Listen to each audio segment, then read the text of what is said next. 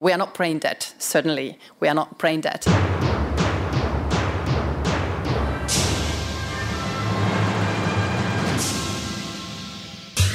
Welkom bij Europa Mania, uw wekelijkse portie Europese hectiek. Met deze week de Franse zonnekoning Emmanuel Macron en zijn pogingen om de EU te hervormen. Of zijn pogingen om de Europese Unie hersendood te maken, zoals critici beweren. En de nieuwe voorzitter van de Europese Raad blijkt in Amsterdam te zijn ontsnapt aan een celstraf. Natuurlijk ontbreekt Boris Johnson niet, met dank aan zijn social media team die behoorlijk uit de bocht vliegt.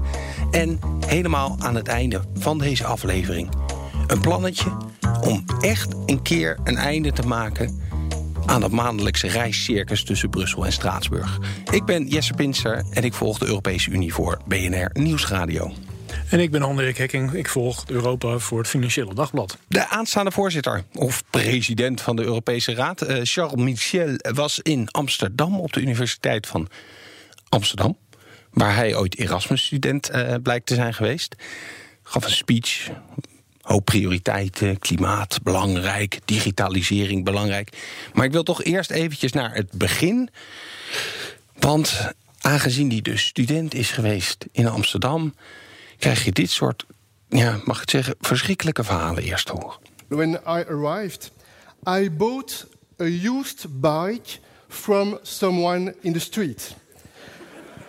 You know what comes next? 2 weeks later, my bike was stolen. Then a few weeks later, someone in the street offered to sell me a used bike. And it was my bike.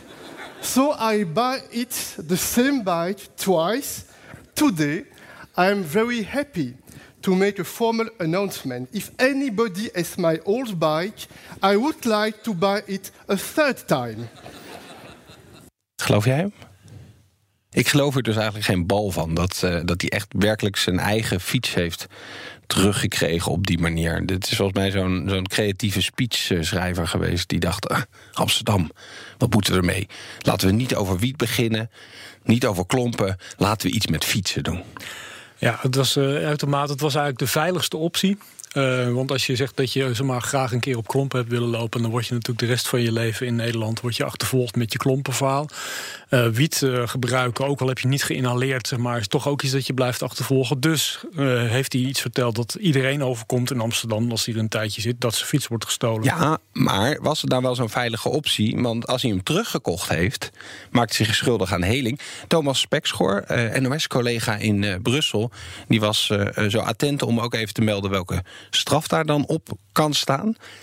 4 jaar celstraf, max. En een geldboete ter hoogte van €82.000. Dat is dan nu, dus toen hij in de jaren 90 Erasmus-student was in Amsterdam, was het misschien wat minder. Maar hij geeft ook gewoon toe dat hij zich niet aan de wet houdt, deze jurist. Nee, dat klopt. Tegelijkertijd weten wij allemaal met elkaar in Amsterdam, deze prachtige stad, dat de politie doorgaans andere prioriteiten heeft dan het navolgen van fietsendiefstallen en ook helers van fietsen. Ja, toch voelt dit verhaal als een Boris Johnson die vertelt dat hij bussen beschildert. I have a thing where I make models of... I make buses. I paint buses, ja, sure. Even naar de inhoud nog van Michel, want ik ben erheen gegaan, dus ik heb het hele uur zitten luisteren. Wat er voor mij eigenlijk nog het meest uitsprong, was dat hij, los van dat klimaat belangrijk is en allemaal andere dingen, van hij wil aan vertrouwen werken tussen de Europese regeringsleiders en staatshoofden.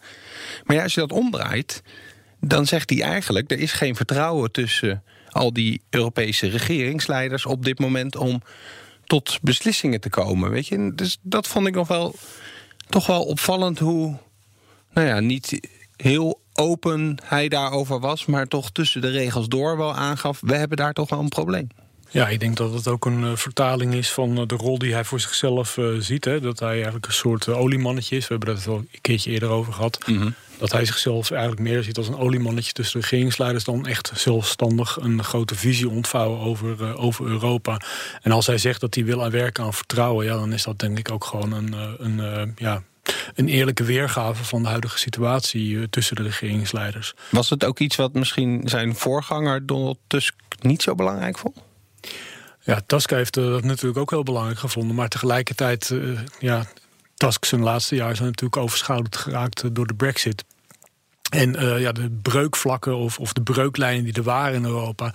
Dus de verdeeldheid tussen Oost en West, Noord en Zuid. Ja, dat heeft zich tijdens Tusk zijn periode verder geopenbaard. Ja, we moeten inderdaad, denk ik, een andere oplossing zien te vinden voor, of in ieder geval een andere benadering zien te vinden voor de manier waarop Europa daarin elkaar weer vindt. Hè. Een paar weken geleden interviewden we voor deze podcast de Hongaarse minister van Buitenlandse Zaken, die een kwartier lang jijbakken en dubbele standaarden voor de voeten wierp. In West-Europa behandelt ons anders, is hypocriet enzovoort. Nou, dat is ten dele is dat natuurlijk een propagandaverhaal, zou je kunnen zeggen, als je het minder neutraal wil omschrijven. Maar aan de andere kant is het wel echt een grief die wordt gevoerd in Oost-Europa. En je hoort het ook bij von der Leyen wel een beetje terug. Hè? Als het gaat over begrotingsbeleid, het opzoeken welke ruimte er is. Dus toch een vriendelijk gebaar richting Italië, richting zuidelijke landen.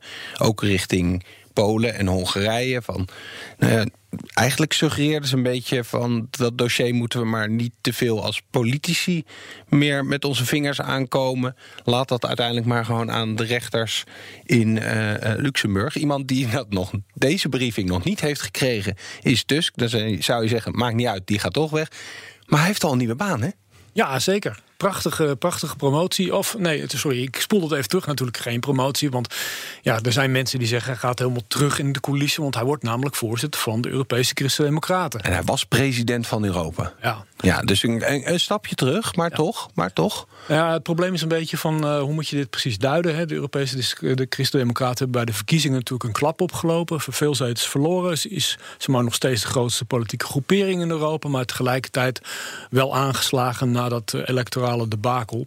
En er zit natuurlijk gewoon een aantal problemen spelen er binnen de christendemocratische groep. En een van de grootste problemen is eigenlijk precies waar we het net al over hadden. Verdeeldheid, het gebrek aan vertrouwen. Belangrijkste steen in de schoen voor Donald Tusk wordt nu gewoon Hongarije. Want de regeringspartij Fidesz van Viktor Orbán, die is al geschorst door de Europese Christen-Democraten. En de commissie van wijzen is daarmee aan de slag gegaan onder leiding van. En daar hebben we dan. We zijn bijna compleet. Dan hebben we gewoon de derde voorzitter van de Europese Raad, Herman van Rompuy. Ja, het Belgische oliemannetje, de eerste voorzitter van de Europese Raad. Daar is hij al een half jaar volgens mij mee bezig, maar heb ik echt nog helemaal niks van gehoord. Nee, en ik denk dat dat ook een vertaling is van de enorme verlamming die er binnen de Christen-Democraten eigenlijk is, of het gebrek aan daadkracht om hier een knoop over door te hakken. En het heeft alles mee te maken dat als je al een electorale klap hebt opgelopen bij die verkiezingen, moet je dan ook gewoon nog een keertje tegen die 12 of 13 zetels van de Fidesz zeggen in het Europese parlement van nou jongens, bekijk het maar, ga maar naar een andere politieke groepering. Dan verzwak je je positie nog veel verder. En toch is dat een beetje wat Tusk. Hij is de afgelopen week dus gekozen tot voorzitter van de Europese Volkspartij. Nou, dan mag je ook. Nou, dat deed hij zelfs voor die verkiezing volgens mij al een speech houden in Zagreb, waar ze bij elkaar waren gekomen. En dat was toch redelijk duidelijk. We will not sacrifice values like civic liberties, the rule of law and decency in the public life on the altar of security and order, because there is simply no need, because they don't exclude one another. Whoever is unable to accept it is de facto placing himself outside our family. Eigenlijk kan hij ook niet anders, hè? Want als je natuurlijk eerst voorzitter van de Europese Raad bent en je hebt allerlei mensen de maat genomen, bijvoorbeeld de Engelsen, over de manier waarop zij met de Brexit omgingen, sommige Britse politici althans. Maar ook gewoon zijn uitlating over het overeind houden van de rechtsstaat. Het feit dat hij afkomstig is van een oppositiepartij in Polen die de Poolse regeringspartij PiS bekritiseert voor het ondergraven van de rechtsstaat. En dat heeft hij in het verleden dus ook gedaan. Ja, dan kun je eigenlijk gewoon in je nieuwe functie als baas van de Europese Christen-Democraten, waar dit probleem zeker speelt vanwege die Hongaarse partij, je kunt niet anders dan eigenlijk gewoon daar gewoon op tafel leggen en dat je vindt dat dit probleem aangepakt moet worden. En je kunt eigenlijk ook niet anders dan gewoon in praktijk brengen wat je al die tijd hebt gezegd. Dan is hij natuurlijk wel zo diplomatiek dat hij het niet over Hongarije heeft, maar de boodschap die was toch wel duidelijk. Ja. Om aan te geven hoe verdeeld die partij is, je hebt dan een vrij prominent Roemeens lid, Siegfried Mureșan. Ja. bijna eurocommissaris geworden op een haar na. Die zei, ja, als wij Fidesz eruit gaan gooien uit de EVP, uit de Europese Volkspartij, dan is dat zoiets als de Brexit voor ons. Eigenlijk wordt iedereen er slechter van. Dus weet je, dan hoor je wel dat er echt nog wel voldoende steun is binnen die partij om Viktor Orbán en Fidesz binnenboord te houden. Ja, het is gewoon een afweging tussen principes en pragmatisme. Zoals altijd in de politiek. Maar ik denk dat... Dan ga ik bij deze partij, neig ik naar pragmatisme. Ja, is het een christelijke partij of is het een machtspartij? Ja, nou goed, ik denk dat ze het pragmatisme hebben uitgevonden, eigenlijk eerlijk gezegd. Behalve dat je natuurlijk altijd, ook in religieuze partijen heb je altijd schriftgeleerden, maar ook daar geldt voor dat je rechtelijk en precies hebt. Ik denk dat Tusk zeg maar meer precies is, maar tegelijkertijd het barsten natuurlijk van de rechtelijke daar. Je zou even dat Tusk vooral bezig is geweest met de Brexit de afgelopen tijd. Hij wilde iedere keer het punt maken dat het gewoon een slecht idee was, die hele Brexit, en blijft er nou bij. Ook daar zie je dan toch een kleine verschuiving met Charles Michel, want die zoekt het compromis natuurlijk, dus die wil graag een goede band houden, maar die wil ze ook weer niet gaan vertellen. Jullie moeten er gewoon bij blijven, maar goed, zelfs dat is misschien natuurlijk nog wat optimistisch als je kijkt naar wat Boris Johnson, de Brexiteer premier, nastreeft. Dus tijd om even te gaan naar de campagne van Boris en zijn partij en kijken of het een beetje vlotjes loopt zonder al te veel incidenten. Parliament that is paralysed, blocked, generally incapable of digestive function as an anaconda that has swallowed a tapir. Conor Klerks. Gelijk door me heen praten. Gelijk door je heen praten. Helemaal goed, ik zit er klaar voor. Oké dan. Conor Klerks, onze man die probeert Brexit, feiten van Brexit, fictie te onderscheiden. Afgelopen week was de eerste grote debat tussen Boris Johnson en Labour-leider Corbyn. Was het een memorabele avond? Nou, de avond zelf voor mij, Jesse, was eigenlijk heel zwaar. Ik heb geprobeerd in eerste instantie het debat te kijken, maar ik hield het echt maar een minuutje vol, want het was echt de ene dooddoener naar de andere dooddoener. En ik kan gewoon heel eerlijk zeggen, Let's get Brexit done.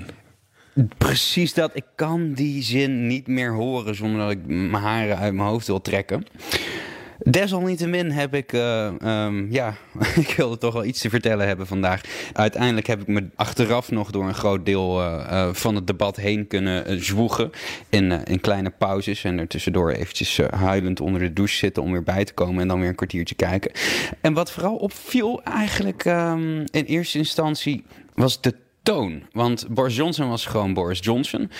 Maar Jeremy Corbyn die was erg rustig. En dat is hij normaal niet. Jeremy Corbyn is best wel van het roepen en het schreeuwen. Een soort van je marxistische gekke oom op geitenwolle sokken. Toch een beetje zijn eigen Fidel Castro de ruimte geven, zeg maar. Ja, precies dat, ja. Maar deze keer was hij erg rustig. En ik snap dat denk ik ook wel. Want als je in zo'n debat zit en het is 1-op-1... dan moet je je toch onderscheiden. En hij zette zichzelf een beetje neer als een soort van verstandige man. Dus dat was in eerste instantie wel opvallend. En het andere wat opvallend was, wat heel anders is dan de debatten die we hier in Nederland bijvoorbeeld hebben, is dat er vooral bij het publiek heel veel gelach was. Bij Corbyn, hij werd keihard uitgelachen om de zin I've made my Brexit position clear. Very briefly, I've made the position clear. We will have a referendum, we will have negotiation and we will abide. Ja, dat is natuurlijk ook wel geestig, want dat lijkt iedere week te wisselen. En bij Johnson, toen hij zei dat de waarheid toch wel belangrijk is voor hem. Does the truth matter in this election? I think it does. And I think it very important. I think it's very important to hear. De rest van het debat voltrok zich eigenlijk volgens eigenlijk precies wat je ervan verwacht hebt. Je hebt niks gemist als je niks gekeken hebt. Eigenlijk was het debat misschien nog wel spannender op het zogenaamde tweede scherm, hè? Op de socials tijdens het debat. Ja, zeker. Ik heb de tv uitgezet, maar op Twitter natuurlijk wel gevolgd. En daar voltrok zich wel iets heel raars, hoor. Want er was in één keer een nieuw account, Fact Check UK, met zo'n vinkje, hè, zo'n blauw vinkje voor een goedgekeurde Twitter-account. Een goedgekeurde Twitter-account. Dat was gewoon het partijaccount van de conservatieve partij. Dus wat zij gedaan hadden, Twitternaam veranderen, conservatieve partij, naar een Fact Check-account. En dat soort dingen, ja, daar worden journalisten best wel boos van. Tenminste, ik heb dat, maar je zag ook voornamelijk Britse media werden er niet heel erg gelukkig van. Want je hebt nou eenmaal best wel een aantal fact-check-accounts... die heel erg nuttig werk verrichten. En hier wordt eigenlijk gewoon, ik haat de term, maar fake news gemaakt. En je zou denken dat nadat ze daar een aantal keer op aangesproken waren... dat ze daar iets aan zouden doen. Maar dat is eigenlijk helemaal niet waar. Nee, sterker nog, een dag later werd Michael Gove... de no-deal Brexit-minister, zullen we maar eventjes zeggen. Die werd door Channel 4 geïnterviewd hierover. Van, moeten jullie dat nou wel echt doen? Heeft zo'n jongen dat nou wel nodig? Heeft zo'n jongen dat nou wel nodig? Laten we gewoon eventjes luisteren. En als je denkt, wat hoor ik voor rare dingen op de achtergrond? Het interview vond plaats op een boerderij. Fact Check UK. Will you apologise for the Conservatives masquerading as a fact-check service, misleading voters? And will you promise not to do it again? No. I think it's absolutely right that we do provide a factual account of what Jeremy Corbyn was saying in that debate. There were a number of things that Mr. Corbyn said that were simply not true, so we were calling him out on that. So you're not ruling out doing it again? I'm just saying that it's absolutely right that we should be in a position where we can call out those untruths that Labour are responsible for. Okay.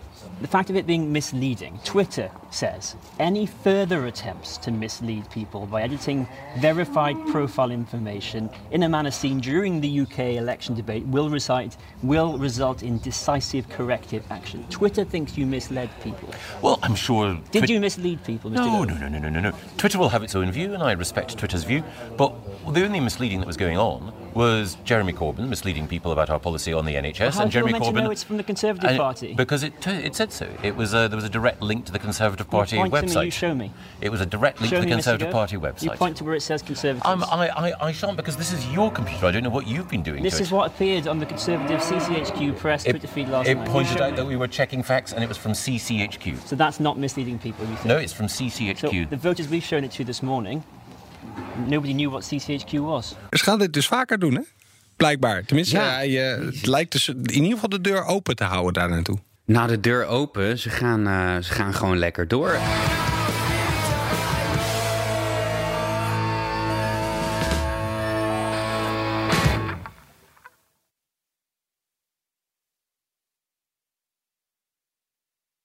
Er is één woord dat binnen de Europese Unie de laatste weken wel erg vaak wordt gebruikt. En dat woord is hersendood. De Franse president Macron is eigenlijk een beetje de aanstichter. Die noemde de NAVO hersendood. En inmiddels slaan critici hem dan weer om de oren met dat ze echt niet hersendood zijn. Dus hier bijvoorbeeld de Finse minister Titi Tuppurainen. We are not brain dead, certainly. We are not brain dead. Nee, ze zijn echt niet hersendood. Maar wat is hier nou allemaal aan de hand? En wat zijn de laatste ruzies tussen de Franse zonnekoning en de Europese vrienden die af en toe misschien geen vrienden meer zijn? Han-Dirk, laten we beginnen bij het laatste plannetje van Macron. Een non-paper waarin de Fransen uiteenzetten dat landen die tot de EU willen toetreden door hele andere hoepels moeten gaan springen dan ze dat tot op heden gedaan hebben. Ja, en het mooie van die nieuwe hoepel is eigenlijk dat die gewoon dichtgemaakt is. Dus je denkt dat je er doorheen kan, maar er zit gewoon plexiglas in. Dus je kunt springen wat je wilt, maar je krijgt alleen maar builen. Want Macron zegt eigenlijk in dat voorstel dat hij heeft gelanceerd, dat is handig gelekt, vlak voor de Raad van Ministers van Buitenlandse Zaken. Daarin staat eigenlijk van moet eigenlijk de Europese Unie in de besluitvorming, er moet meer politieke integratie komen, we moeten eerst hervormen. Want het heeft allemaal geen zin om eigenlijk nieuwe lidstaten toe te laten. Want we zijn zelf eigenlijk nog dringend toe aan een soort bestuurlijke revamp. Dat betekent dus eigenlijk van dat die mensen die nu in het proces zitten, zoals Servië en Montenegro, dat die dus geduld moeten oefenen. Dat betekent dat mensen die in de wachtkamer zitten en daar gewoon op de ramen staan te bonken, omdat ze nou zo langzamerhand wel eens een keertje willen beginnen met de toetredingsonderhandelingen, zoals Noord-Macedonië en Albanië. Dat die twee landen die, de laatste Europese top is dat geweest in oktober, waar met name Macron met, een klein beetje hulp van Nederland en Denemarken. Ja. Vooral als het om Albanië ging, maar die hebben daar de deur dicht gegooid. Terwijl eigenlijk iedereen zoiets had van, we moeten hiermee beginnen. Juncker noemde het een historische fout daarna. Tusk heeft vergelijkbare woorden gebruikt. Dat hele verhaal, hè? Ja, dat is een beetje de voorgeschiedenis van dit non-paper. Ja, de fietseneigenaar Charles Michel, je kent hem wel van die anekdote over zijn korte verblijf in Amsterdam. In zijn aankoopbeleid op dit land, op de nationale of de Amsterdamse fietsmarkt. Die kwam nog even in zijn speech, waar we het net al over hadden, kwam je nog even terug op dat event. En die bleek toen plotseling best gecharmeerd te zijn van wat Macron eigenlijk wil. En dat is interessant, hè, want de rest van de lidstaten vond dat destijds eigenlijk, behalve natuurlijk Mark Rutte en Stef Blok, die stiekem de Dance of Joy deden, of de Danse Joyeuse, toen ze Macron dit zagen presenteren. Ja, de rest die vindt dat eigenlijk gewoon heel slecht. Want wat je doet, je genereert of je veroorzaakt eigenlijk instabiliteit van een kwetsbare regio aan de zuidoostkant van de Europese Unie. Je speelt die mensen eigenlijk in de armen, je doet ze in de armen van Rusland en China en misschien ook wel Saoedi-Arabië als het bijvoorbeeld om Bosnië gaat. Dus er was toen heel veel kritiek. En nu zie je plotseling de voorzitter van de Europese Raad per 1 december, Charles Michel, zie je dus eigenlijk richting Macron bewegen. Nou, op zich is dat ook de sponsor van Charles Michel zijn voorzitterschap. Hij heeft misschien deze mooie baan ook wel deels aan de Franse president te danken. Hè? Precies. Maar je ziet wat er nu gebeurd is, dat Macron uiteindelijk, hij heeft gezegd, weliswaar de Franse opstelling is, we hebben geen veto uitgesproken destijds tegen toetredingsonderhandelingen met die landen. We willen alleen maar even een soort pas op de plaats maken. Dit voorstel betekent gewoon eigenlijk dat er gewoon heel langdurig een pas op de plaats wordt gemaakt. Ja, want laten we eens even kijken naar die hoepel waar je dan dus niet doorheen kan springen. Even, de situatie nu is dat je begint met toetredingsgesprekken en dan zijn er, als ik mij niet vergis, 35 hoofdstukken. Een stuk of 35 hoofdstukken en die worden een beetje een soort parallel, begin je dan te onderhandelen. En dan soms is er eentje afgesloten en dan gaat er weer eentje open. Maar dat is niet een soort van chronologie van die is dicht, dus dan gaat die open. Dus het is ook wel een beetje rommelig. Ja. En Macron die zegt eigenlijk, we maken er 7 stappen van. Nou, dat vind ik op zich dan al vrij helder klinken. En dan beginnen we met de rechtsstaat. Nou, dat is een gevoelig onderwerp, dus dat is misschien ook wel verstandig om daar naar te kijken. En die ga je dan 1 voor 1 behandelen. En als je de een afsluit, dan zitten er ook wel, dan krijg je ook een suikerklontje. Want dan is het van, als je de rechtsstaat afsluit, dan mag je bij Europol komen. Ja, er zitten allemaal graduele beloningjes zitten erin. Graduele toetreding zou je misschien kunnen zeggen. Maar dat is geen sprake van EU-lidmaatschap. Maar bijvoorbeeld dat je onderdelen van de interne markt, dat je daar al van kan profiteren. Dan zit je wel bij stap 5 inmiddels ongeveer. Hè? Ja, precies. Dat is een wat latere stap. Maar het is niet alleen maar een stap voorwaarts. Het kan ook gewoon echt een nachtprocessie zijn. Je gaat bij wijze van spreken 2 stappen vooruit, maar weer 1 stap terug. Omdat je bijvoorbeeld op 1 vlak, bijvoorbeeld op de rechtsstaat, een belangrijk onderwerp, niet alleen voor Macron, maar ook voor Nederland, dat je, als je daar dan bijvoorbeeld iets doet waardoor er vragen ontstaan over bijvoorbeeld de onafhankelijkheid van jouw rechterlijke macht, dan zou je zomaar plotseling weer terug naar af kunnen. Ja, en dat is eigenlijk het grote probleem waarom die hoepel toch een beetje gezien wordt als eentje waar je niet doorheen kan springen. Nou, je kan er wel doorheen springen, alleen soms je wordt gedwongen om weer terug te springen. Ja, er zijn dus gewoon hoepels. En dat is dus, je denkt bij hoepelspringen dat het een soort, moet je het zeggen, een soort spel zonder grens is waarin je vooral vooruit gaat. Maar soms blijkt je dus ook achteruit. Klinkt heel vrolijk ook. Ja, maar het plexiglas in die hoepels, het moet dus er vooral in, denk ik, dat Macron nu gewoon zegt, ja jongens, maar we moeten eerst eigenlijk onze eigen circus op orde stellen. We moeten ervoor zorgen dat we duidelijker, de paarden allemaal dezelfde kant oplopen. De paarden moeten allemaal dezelfde kant, moeten allemaal op dezelfde manier erover eens zijn dat ze zelf ook door die hoepel springen. En dan mogen die andere lui ook nog eens een keertje daaraan gaan meedoen. Het probleem is natuurlijk gewoon van dat, kijk, wat Macron wil, dus meer integratie, meer bestuurlijke efficiëntie, slagvaardigheid. Dat vergt dat landen bijvoorbeeld meer veto's opgeven. Nou, Nederland is een van de voorstanders als het gaat om buitenlands beleid. Dat vinden wij niet zo'n probleem. Maar er zijn een aantal lidstaten, bijvoorbeeld in Oost-Europa, die helemaal geen zin daarin hebben. Dat betekent dat effectief, als jij zegt van ja, we moeten dat ene punt A moeten we regelen, dat je dan eigenlijk zegt van ja, wacht even, maar dat kan al wel 10 jaar duren voordat de hele EU zover is om die hervorming door te voeren. En als je dan pas verder gaat met praten met die kandidaat-lidstaten, ja, dan is het effectief dus een hoepel die is dichtgemetseld of die is geplakt met plexiglas. Ja, want dat was ook de cynische lezing van dit hele voorstel vanuit Parijs, was nadat hij eerst de boel helemaal dichtgegooid heeft en alles tegengehouden heeft, probeert hij dat nu een soort van te verkopen met dit plannetje waarvan hij zelf ook al weet dat het weinig kans van slagen heeft. Kijk, ik denk uiteindelijk wat hier natuurlijk gewoon speelt is dat Macron heel erg bezig is ook met zijn binnenlandse politieke situatie. Dus kijk, dit soort dingen heeft hij gedropt, ook al in het interview met Economist, waarin het een week of 2-3 geleden. Ja, dat is de brain dead, of de introductie van de term brain dead voor de NAVO. Maar daarin stonden ook al een aantal dingen over die uitbreiding. Daarvoor gaf hij een interview aan een radicaal rechts of misschien erg conservatief weekblad in Frankrijk, Valeurs Actuelles, waarin hij eigenlijk zijn migratiebeleid voor de rechtse kiezer probeerde uit te leggen. En dat is ook eigenlijk hetzelfde verhaal van een behoorlijke aanscherping. Enerzijds, aan de andere kant, waar die mensen dan van beginnen te schuimbekken, natuurlijk wel meer legale arbeidsmigratie. Waarin hij ook dan nog de uitlating doet van ja, ik vind het eigenlijk best zeg maar als er gewoon Ivorianen of mensen uit Guinea bij ons komen werken, want die willen dat graag enzovoort. Ik heb die liever dat ze legaal hier komen dan dat we mensen moeten opvangen die via smokkelnetwerken uit Oekraïne en Bulgarije komen. En Bulgarije is gewoon een EU-lidstaat natuurlijk. Waar vervolgens dus gelijk ook de Franse ambassadeur op het matje geroepen werd in Bulgarije. Die hebben echt een rotbaan volgens mij, die Franse die komen niet heel veel meer in hun ambtsgebouw, want die worden continu op het matje geroepen. In Albanië was het raak, Noord-Macedonië. Hij houdt ze lekker bezig. Ja. Macron. En het gaat uiteindelijk om denk ik, een strijd die hij ook intern gewoon natuurlijk voert in binnenlands met Marine Le Pen van Rassemblement National. Dus er zijn nog geen verkiezingen in aantocht in Frankrijk, maar het is zo duidelijk dat de volgende verkiezingsstrijd om de presidentsverkiezingen die gaat tussen hem en Marine Le Pen. En hij probeert uit alle macht natuurlijk gewoon haar de wind uit de zeilen te nemen, want hij weet dat hij potentieel kwetsbaar is op het vlak van migratiebeleid en toetreding. Is het niet ook gewoon Macron die grootste visies heeft voor Europa? Want als je dat interview in The Economist leest, waar die dus inderdaad zei van NAVO is wellicht hersendood. En hij heeft daar ook artikel 5, dus een aanval op één is een aanval op alle, heeft hij daar ter discussie gesteld door te zeggen dat hij niet helemaal zeker wist of die nog wel werkte. Ik was toevallig bij het jubileum van mijn goede collega Bernard Hammelburg vorige week. 50 jaar in het vak. Petje af.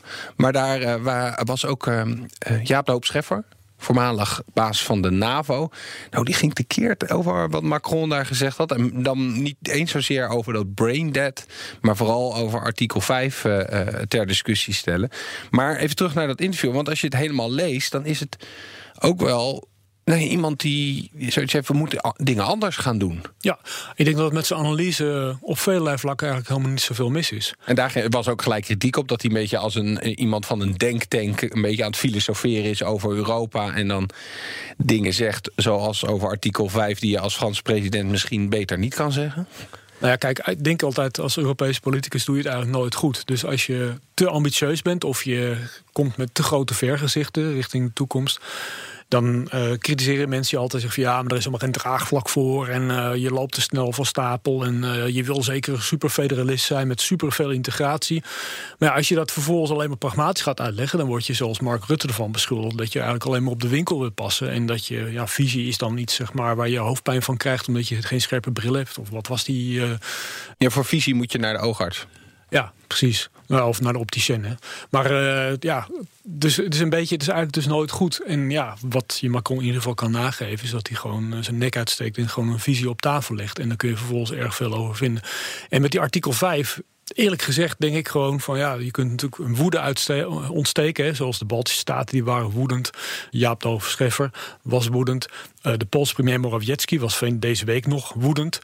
Maar tegelijkertijd moeten we niet vergeten dat die discussie over artikel 5 natuurlijk niet door Macron is begonnen. En als Macron het heeft over een NAVO die hersendood heeft hij het ook niet zozeer, denk ik, over de bereidheid van Europese partners in een NAVO om nog voor elkaar op te komen. Maar dan heeft hij het gewoon over zijn goede vriend, zijn boezemvriend aan de overkant van de oceaan. Wie zou dat kunnen zijn? Ja, precies. Ja, die heeft momenteel het iets drukker met Oekraïne, overigens geen EU-lidstaat. Maar die heeft natuurlijk in feite de echte twijfel, de vragen over artikel 5, dus het elkaar bijstaan in geval van oorlog en aanvallen. Die heeft natuurlijk is hij begonnen met die discussie. Nou ja, maar Macron zelf zegt daar in dat interview over, en niet helemaal onterecht, dat al onder Obama eigenlijk begonnen is in Amerika. Weet je, die zag zichzelf, Macron noemt het, ik heb het dit nog even uitgeprint, ja, de I am a Pacific president woorden van Obama. Ja. Weet je, dus daar lag de focus natuurlijk al veel meer op wat er rond de Grote Oceaan gebeurt en niet zozeer wat er in Europa gebeurt. En zijn verwoordingen richting de NAVO waren diplomatieker, maar gingen ook vaak over geld. Klopt. En ze hebben natuurlijk inderdaad die afspraak destijds gemaakt om het uitgaven op defensiegebied op te krikken naar 2%. En daar hebben we trouwens nog even de tijd voor. Hè. 2023 zeg ik uit mijn hoofd, 2% van het BBP. Maar Trump heeft wat dat betreft natuurlijk wel gewoon die is, zoals hij met veel onderwerpen doet, heeft hij gewoon escalatie gekozen voor de discussie. En je moet je ook natuurlijk afvragen dat, formeel staan wij achter artikel 5. Maar we hebben 1 assertief NAVO-lid, en dat bedoel ik niet zeg maar dat NAVO-lid aan de overkant van de oceaan, maar aan de overkant van de Egeïsche Zee. Ja, die is actief in Syrië op dit moment militair. En wat zou er nou gebeuren als bijvoorbeeld Syrië Turkije aanvalt? Wordt dat dan gezien als een startschot maar voor NAVO-inmenging in Turkije? In die zin valt de uitspraak van Macron ook wel te verklaren dat hij die twijfel heeft over artikel 5. Ja, ik denk dat uiteindelijk moet je een gedeelte van wat hij zegt in dat interview, moet je ook als gewoon het onder woorden brengen van de ongemakkelijke waarheid zien. Han-Dirk, laten we voor we een punt zetten achter deze aflevering nog even kijken of we een van de kroonjuwelen van de Franse zonnekoning kunnen afpikken. En daarvoor moeten we naar Brussel. Alle mensen werden Brüder, wohl ein sanfter Flügelwein.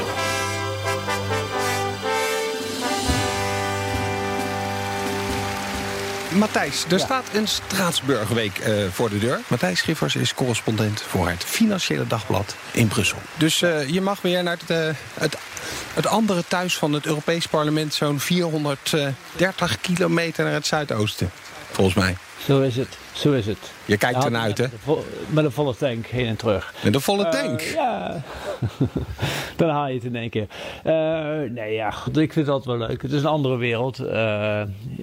Iedereen zit daar dan ver weg van Brussel. Dus de mensen die daar zijn, die hebben ook meer tijd.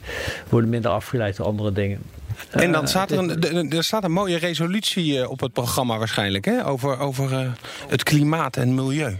Ja, het is een klimaatrevolutie. Het is echt een soort noodrevolutie. Ja. Ze willen daarmee de opdracht afbakenen waarmee de Europese Unie naar die klimaattop in Madrid moet gaan in december. Ja. En dan ga jij daarheen met je volle tank? Zo is het. En ik niet alleen natuurlijk. Hè. We praten over 751 parlementsleden met hun gevolg en weet ik veel wat er allemaal achteraan komt. Het is natuurlijk een hele verhuizing die iedere maand plaatsvindt. En waar ook iedere keer weer heel erg veel over te doen is, natuurlijk. Maar jij doet dat met een hele zuinig, klein autootje, gok ik. Met deze resolutie in het achterhoofd. Waar wil je heen, Jesse? Dat je een hele vieze diesel rijdt. Ik heb een leaseauto. Ik heb hem niet helemaal voor het uitkiezen gehad. Het is natuurlijk wat ik zeg, het is een apart circus. En er is veel over te doen geweest. Deze week heeft een Duitse MEP daar nog op een speciale manier aandacht voor gevraagd. Waar je ongetwijfeld naartoe wil ook. I was able to find a loophole. Eerst had ik nog het punt. Ik zag volgens mij een berekening van hoeveel CO2-uitstoot er komt kijken bij die hele verhuizing. Weet je, en dat maakt het allemaal natuurlijk een beetje ironisch dat je dan met zo'n resolutie komt van wij als Europa, als eerste continent gaan zeggen dat klimaatverandering echt een ramp is waar we iets aan moeten doen. En ondertussen ben je lekker aan het uitstoten. Daar wilde ik eerst even heen. Nee, oké, goed punt. Ik heb die berekeningen ook gezien. Die zijn ook niet helemaal nieuw. Maar ter verdediging van deze mensen die nou deze resolutie gaan aannemen, oftewel het Europees Parlement, die hebben in 2013 of 2014, ik ben me er even niet op vast, zelf al eigenlijk een resolutie aangenomen waarin bij 77% heeft aangegeven van laat ons nou beslissen waar wij gaan zitten, want wij willen dit circus eigenlijk helemaal niet. Wat ons betreft blijven we in Brussel en gaan we niet iedere maand naar Straatsburg. Dit is ook, wij kunnen dit ook nauwelijks uitleggen aan onze kiezers. Wij worden hierop aangesproken als bron van geldverkwisting natuurlijk en milieuvervuiling. Maar ja, het is nou eenmaal zo geregeld. Het staat in een oud verdrag en dat krijg je er niet zomaar uit. Maar er is dus nu een creatieve oplossing bedacht. Want nee, het is inderdaad waar. Het parlement heeft al heel vaak gezegd van we moeten hier een einde aan maken. Maar nu is er Nico Semsrott van die partij. Dat was hij is satiricus volgens mij, hè? Was hij van beroep. Ja. Totdat hij Europarlementariër werd. Laten we gewoon eventjes luisteren naar wat zijn oplossing is. I was able to find a loophole. In the treaties, it is written that the seat of the parliament is in Strasbourg, but it doesn't say in the city of Strasbourg. That is why I am laying this milestone in European history. So, from this day on, this plenary hall shall be known as Strasbourg.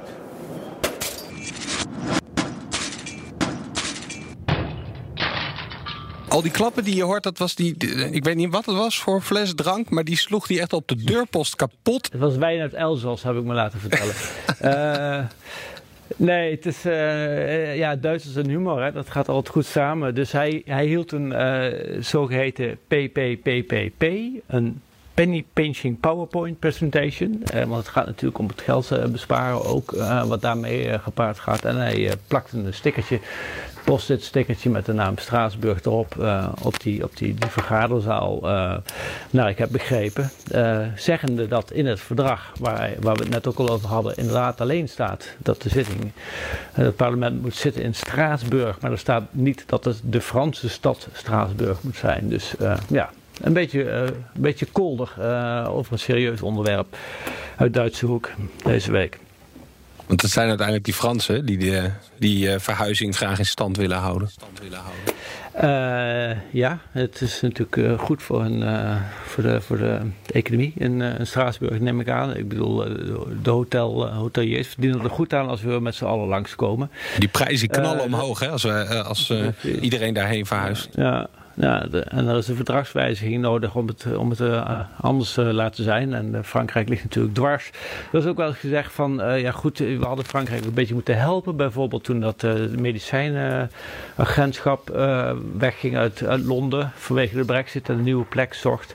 Wat nu in Amsterdam staat. Nederland, ja precies. Hadden we niet kunnen zeggen, nou stuur dat dan naar Straatsburg. Want als je daar het parlement weghaalt, ja, dan staat dat gebouw daar natuurlijk ook maar een beetje weg te rotten. Dus dan zou je misschien de pijn kunnen verzachten voor de Fransen. Maar op dat moment is het natuurlijk toch weer ieder voor zich. En God voor ons allen. En dan denkt Nederland, nou goed, wij willen ook zo'n agentschap wel hebben. En we weten hoe het is afgelopen. Dus dit verhaal zal nog wel eventjes door blijven gaan. Hey, dankjewel Matthijs. Oké, hoi. Hoi. En daarmee zijn we aan het eind gekomen van deze aflevering van Europa Mania. Ik ga snel naar buiten om te kijken of mijn fiets hier in Amsterdam niet gestolen is.